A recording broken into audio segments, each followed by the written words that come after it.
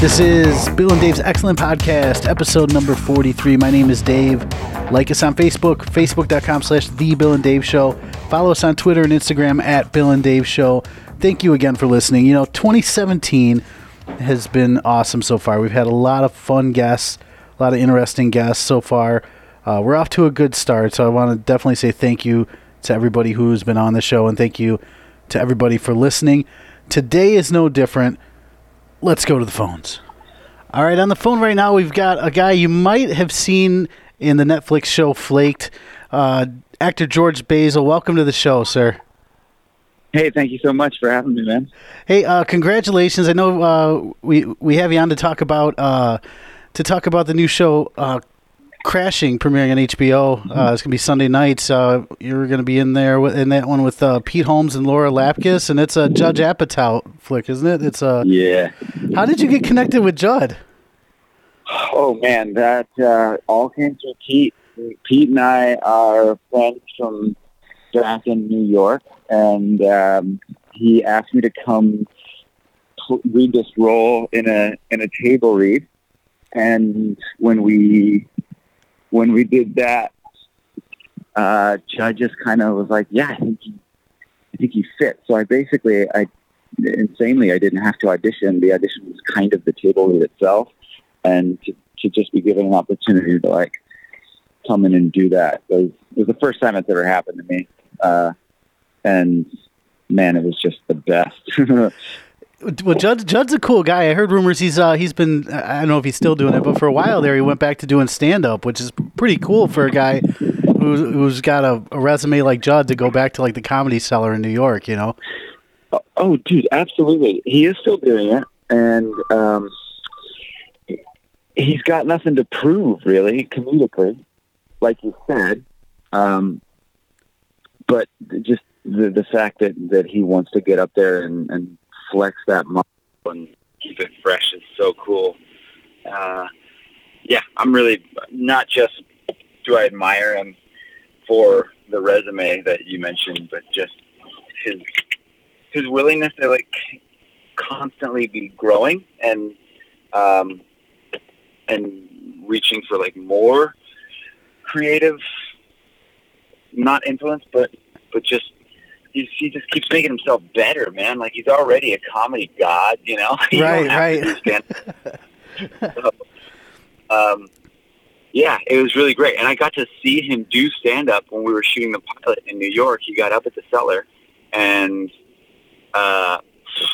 it's a totally different Judd. Like he gets up on stage, and he is an awesome stand-up, and then you see him the next day on set, and he is a phenomenal director. Like he's so precise with what he liked comedy-wise. Right.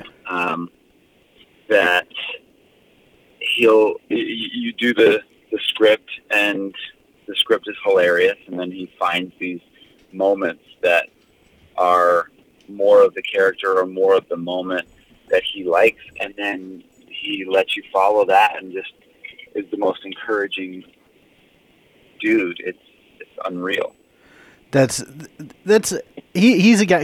Just his timing's always perfect, right? So, what can you tell us? Yeah. What can you tell us about this show? Like, what kind of character are you playing? And is there like a brief summary? I mean, I got it online, but I thought it's always cooler to hear it from the guy that's in it. Yeah, sure. Leaf is a pretty. He's a flawed character, which is cool. Some people would even call him a villain because he makes some pretty bad decisions in his personal life, and even though he's like a second grade teacher professionally, but and so you can imagine that he's really good with the kids and he's a stand-up guy, but when it comes to like his own failing marriage, he makes some bad choices. And what I heard last night at the premiere a couple different times, which is a really huge and encouraging compliment that people were paying me, was that he doesn't feel like a villain, even though he's doing some pretty offhanded stuff. So it sounds like he still comes out lovable, because he's got some really good and positive sort of, his mentality's really, really positive. And so even though he's just transgressed Pete in this horrible way, which you see in the first episode, he's still trying to lift Pete up and sort of be like a guide of, like, you know, spirituality in a weird way. That's awesome. It sounds really funny. It sounds like it's going to be one you don't want to miss. What's interesting is so you're working on that show, and that's one that Judd created, and you're also on Flaked, which Will Arnett created. So another guy who's just, you know, everybody knows Will Arnett. Powerhouse. Yeah. Yeah. So. No, I was going to say. So how did you get connected with Will? How did that one come to be? That was a little bit more of a conventional setup, where I went in and I auditioned, and Will was there, and we read together. And so right off the bat, I was just like, okay, you know, bucket list. Like right there, I can cross off the list that I got to work with this heavyweight of comedy. And he's another dude who he understands comedy so well, and especially like scripted, situational, funny stuff for television and film, that like he was using terms that I'd never heard. Like I'm an improv guy from New York, and so I follow a lot of my instinct, and I'm basically driven by like an impulse of like, all right, I think this would be funny, and I kind of do it in the moment. And he has that, but it's coupled with this insanely deep understanding of what comedy's going to look like after they've finished cutting it and everything else. So at one point, I remember we just shot season 2, which is so exciting and was just so much fun to do. I can't even describe it. I loved every second. But during one take, you know, we like do the take, and then he comes up, and he was giving me a note, because him and Mark Chappell actually directed 2 of the episodes for this second season, which is exciting.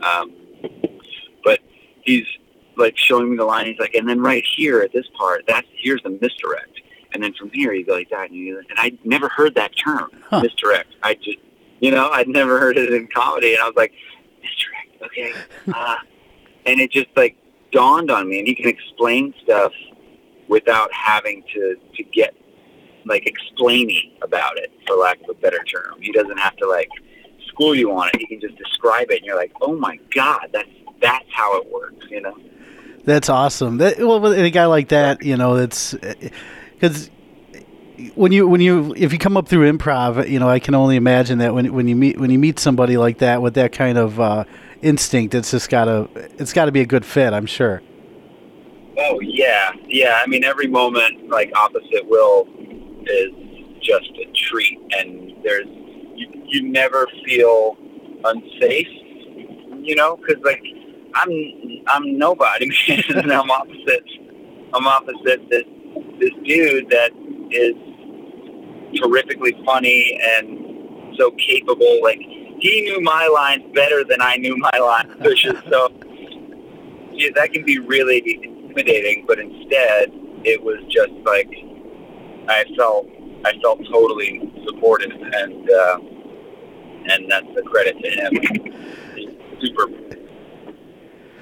So we're working with like a Will Arnett and a Judd Apatow, and I'm sure there's a lot of other names. This is what I was doing some research and I was laughing my ass off at some of this stuff because you don't have a lot out there. So I'm imagining you keep a pretty private life, which is awesome. I didn't see a lot of social media stuff, but I did come across a Funny or Die page with some really funny videos, man. And I was curious, are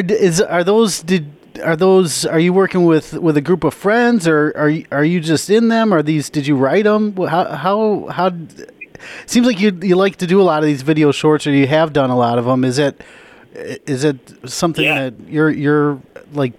Is it coming from your head? Because this stuff's crazy.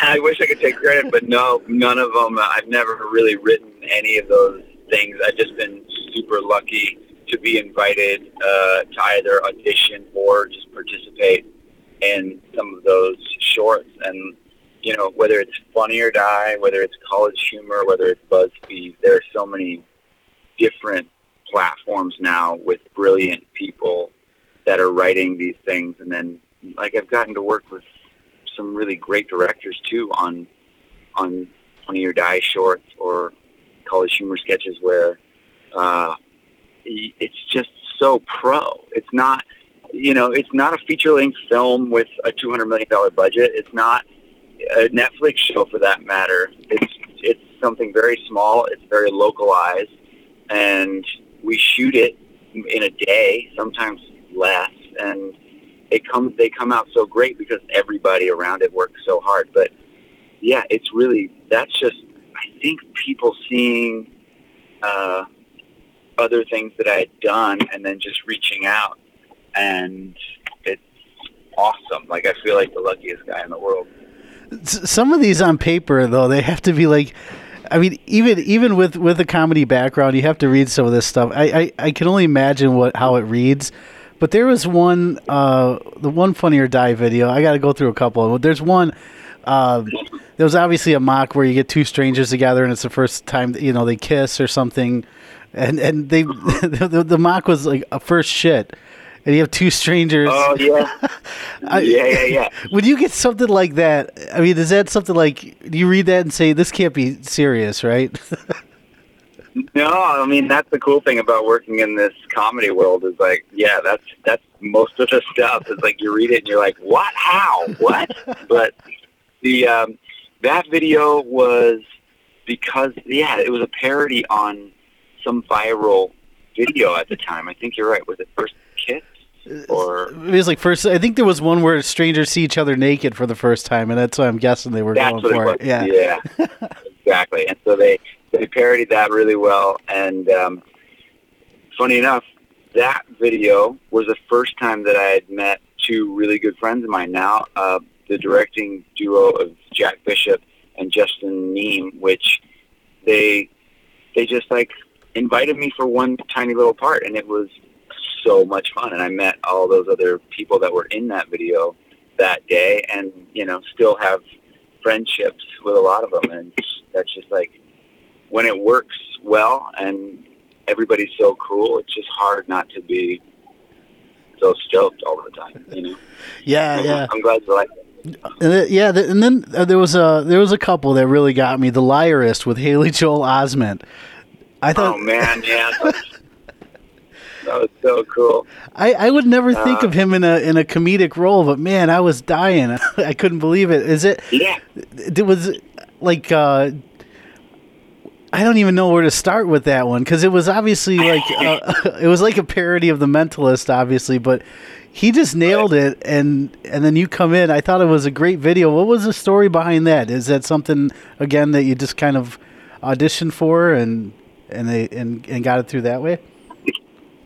No, that one actually, they asked me to come in and just play that little role of like interrogation guy, and you're so right though. Like Haley Joel Osment in that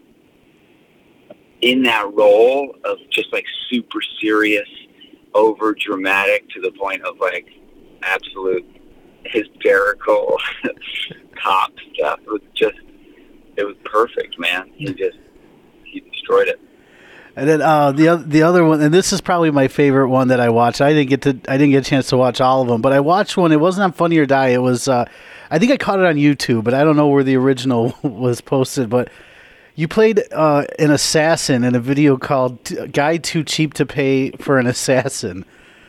Oh yeah, totally. We shot that in my car actually, and Dan Siegel is the other actor in that, but he's not just an actor. He's like he was a producer at College Humor. He also, I think, directed some videos.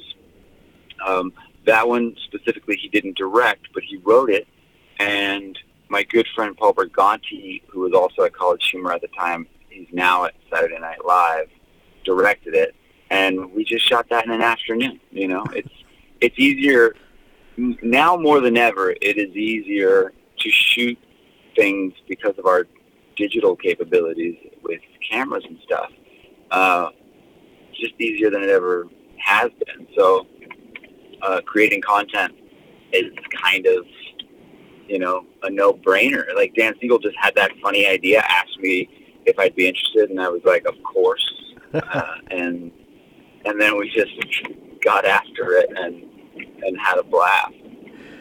And that's the thing too. It's the production value on these. It's you might as well be watching a movie or a Netflix something or other, because it looks great. Yeah, no kidding. I agree. There are no obvious things. Like the sound is always perfect. You're not watching like an old timey like tin sounding or poorly lit thing. Everybody is super pro. Their background, it doesn't matter if it's on an online platform thing. It's still, everyone's working their tail off and being really, really experts at their job. That's cool. So you said you touched on you had a background in improv, and I see you went to Magnet Theater in New York. Did you do did they have like a training, like out here in Chicago? Obviously, there's Second City or Improv Olympic.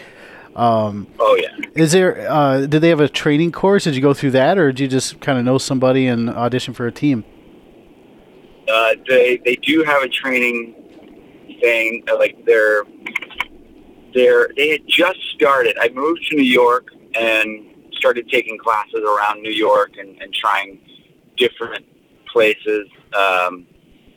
And then the Magnet opened its doors, and their training program at the time was just a couple classes, all taught by Armando Diaz, who is a Chicago native. Oh yeah, and yeah, I mean, Mondo is like, that's the dude, man. I was so like thrilled to be studying with him. And by the way, every time I've come to Chicago, man, I fall in love with it more and more. I've been there like 5 or 6 times. Doesn't matter what time. I love it. Have you done? So at Improv Olympic they do. I don't know if they do it at IO West or not, but they have one of their shows is the Armando Diaz Experience, where obviously it starts with a monologue and everybody plays off of that. Yep. So is that the type of improv that they were teaching over there? Yeah. Well, Armando, he didn't bring his own form to the Magnet right away. I guess that would have been bad form, but he brought the Chicago style of like slow, grounded improv with, you know, some game to it, but not a full focus on game, and more so like stated comedy and slow play. So, but now they do the Armando at Magnet as well. That's a weekly show now too. But I think that's the longest running improv show anywhere. Yeah. Honestly. I think that IO's been doing that show forever, man, and it's really cool. Oh, it's great. It's great. There's usually they get all kinds of people to play, and out here anyway, usually they'll have just a guest monologue, and the improv that comes off of that is, especially when you see it and there's people that have been doing it for a long time and are really good improvisers. I mean, it's just amazing to see what they can do with somebody's monologue. It's hilarious. Yeah, man, totally. And it's really cool that it brings out like the real heavy hitters and the improvisers that have been doing it for so long. it's and for people like Dan Backadall and like Chicago heroes for me that, you know, I'd run to their shows anytime I was in town, or then when they moved from Chicago to New York, like so many of them did. Like that was just always such a treat. So was it tough for you to decide? I mean, making the move from New York to LA, that's a pretty big decision. Did you already have something lined up, or was it like, I'm gonna head out there because that's where the opportunity's at? Yeah, that's all it really was. I didn't have anything lined up. I just sort of I just came out, and you know, the first 4 months were brutal, and I didn't have any representation, which I did have in New York, and so then you start second guessing the whole thing, like, I gotta go home. But yeah, it's, you know, it's that slow grind that you just keep working and hoping for the best, and then if you're lucky, you start meeting the type of people that I've mentioned that end up being not only great collaborators but really good friends too. That's so true. You know, you meet so many people in this industry. I mean, I went through the training program at IO, and it's, you know, I wasn't very good at it, but boy, I made a lot of friends, and just people you stay in contact with, and it's cool because, you know, some people stick with it and do really well, and some people just, you know, mess around with it, and you meet some of the best people. And then you go out to LA. It's just it's got to be intimidating. I would think, just from the outside looking in. Oh, for sure. No, it definitely is, especially because LA has its own community already too, you know. And so for a lot of folks coming from Chicago to LA, coming from New York to LA, you're like if you went through the IO training program, well then you know a lot of people that you like to perform with. You know a lot of people that make you feel supported and everything else. And then you come here and you're like, oh, okay, all those people are gone. IO West, even though there's obviously affiliation, IO West is its own thing out here. So you could be, you know, IO main stage in Chicago, and then you come here and you're like, oh, I need a rehearsal, like I need a practice group, and I need to, you know, get back into like the what felt like probably a stage that you'd already gotten through. But hey, you got to pay your dues though too, I guess. Yeah, that's the thing. Yeah, no matter what, you're always like paying or repaying. So what do you think is for you? What was the biggest adjustment to make when you made that move? For me, I guess the biggest adjustment was like being a driver again. Like I didn't have to drive in New York, right? And so I was like, oh God, I need to have a car and drive safely and not get frustrated. But then, you know, I never really got fully back into the performing every night on an improv stage out here the way that I was in New York. Like at the Magnet in New York, it was constant, and it was basically nightly except for maybe Mondays, but that never fully got back into gear here, and thankfully it was for good reasons, and there was work and other things that kept me busy, but that was the biggest challenge, and I still miss it, man. I still miss that, you know, that rush. Well, I've been out to New York one time. It's a beautiful city, but man, I thought it was fast paced here in Chicago, and it's just crazy out there. Yeah, that's what I loved about Chicago. Going to Chicago from living in New York, it was just like so much more my speed than the fast pace of New York. So we got Crashing coming to HBO here, and it also looks like, and I don't know if this is something. Sometimes you look on this stuff, I don't know what's true. You can only read trust half of what you read on the internet. But I see there's a project you're involved with called Poor Craig Drowning in post production. Is that anything we should be on the lookout for?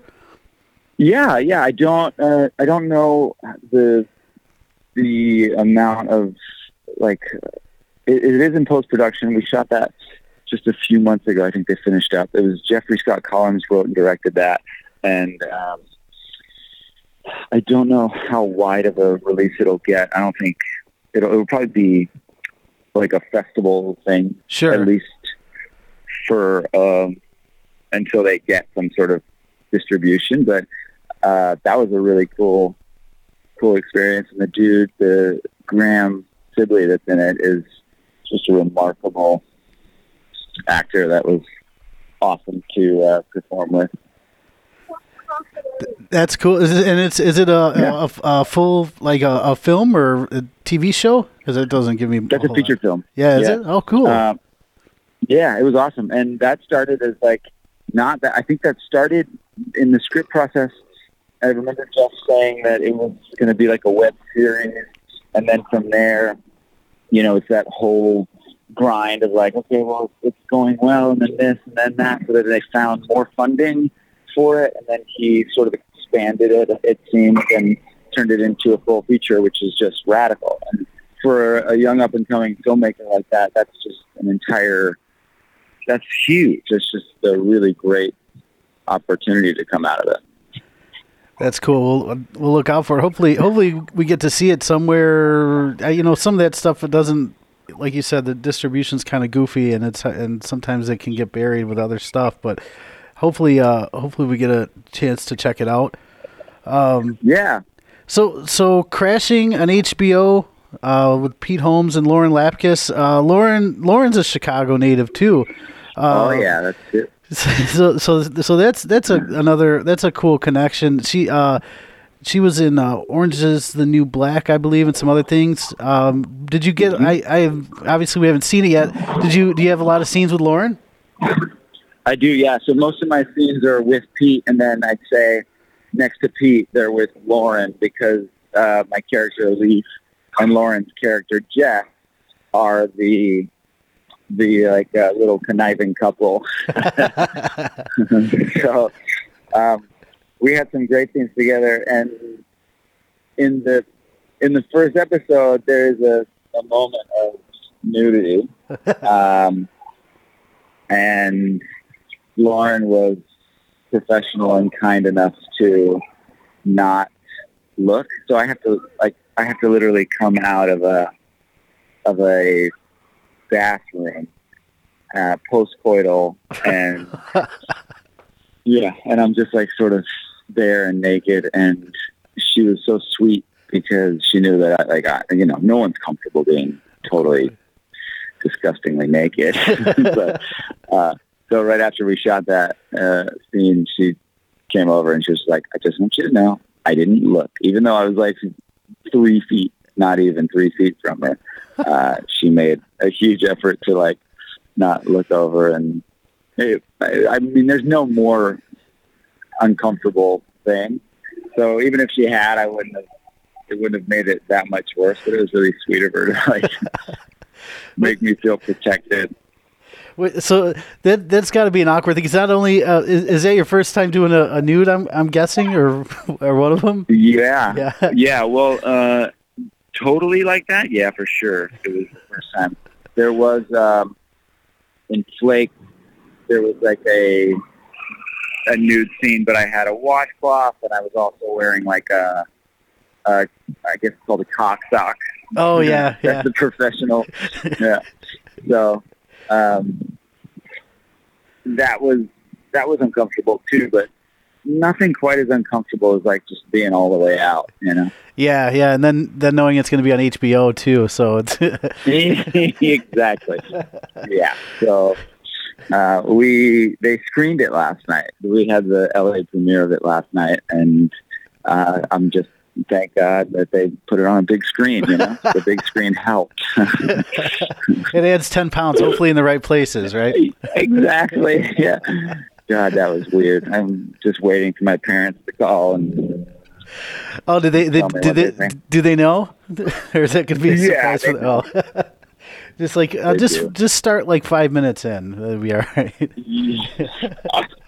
Exactly. That's too funny. Well, George, I really appreciate you taking the time, man. GeorgeBasil.com or thegeorgebasil.com. I'm sorry.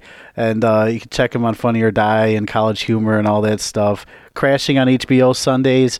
You're not going to want to miss it. It sounds like a riot. George, is there anything else that we can promote for you, bud? Oh, dude, that was it, man. Thank you so much for talking to me, and good luck with everything. And tell Chicago I said hi. All right, will do. Thank you, and good luck to you. We'll talk. Awesome. All right. Thanks, brother. Yep, bye. Okay, see ya.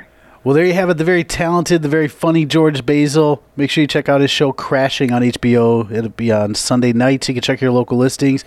You know, anything that Judd Apatow is involved with is going to be funny. I think it's pretty safe to say that anything with George Basil and it's going to be funny, too, so keep an eye out for him. And that's it, episode number 43. Make sure you like us on Facebook, facebook.com/The Bill and Dave Show. Follow us on Twitter and Instagram @Bill and Dave Show. Thank you so much for listening. We'll see you next time.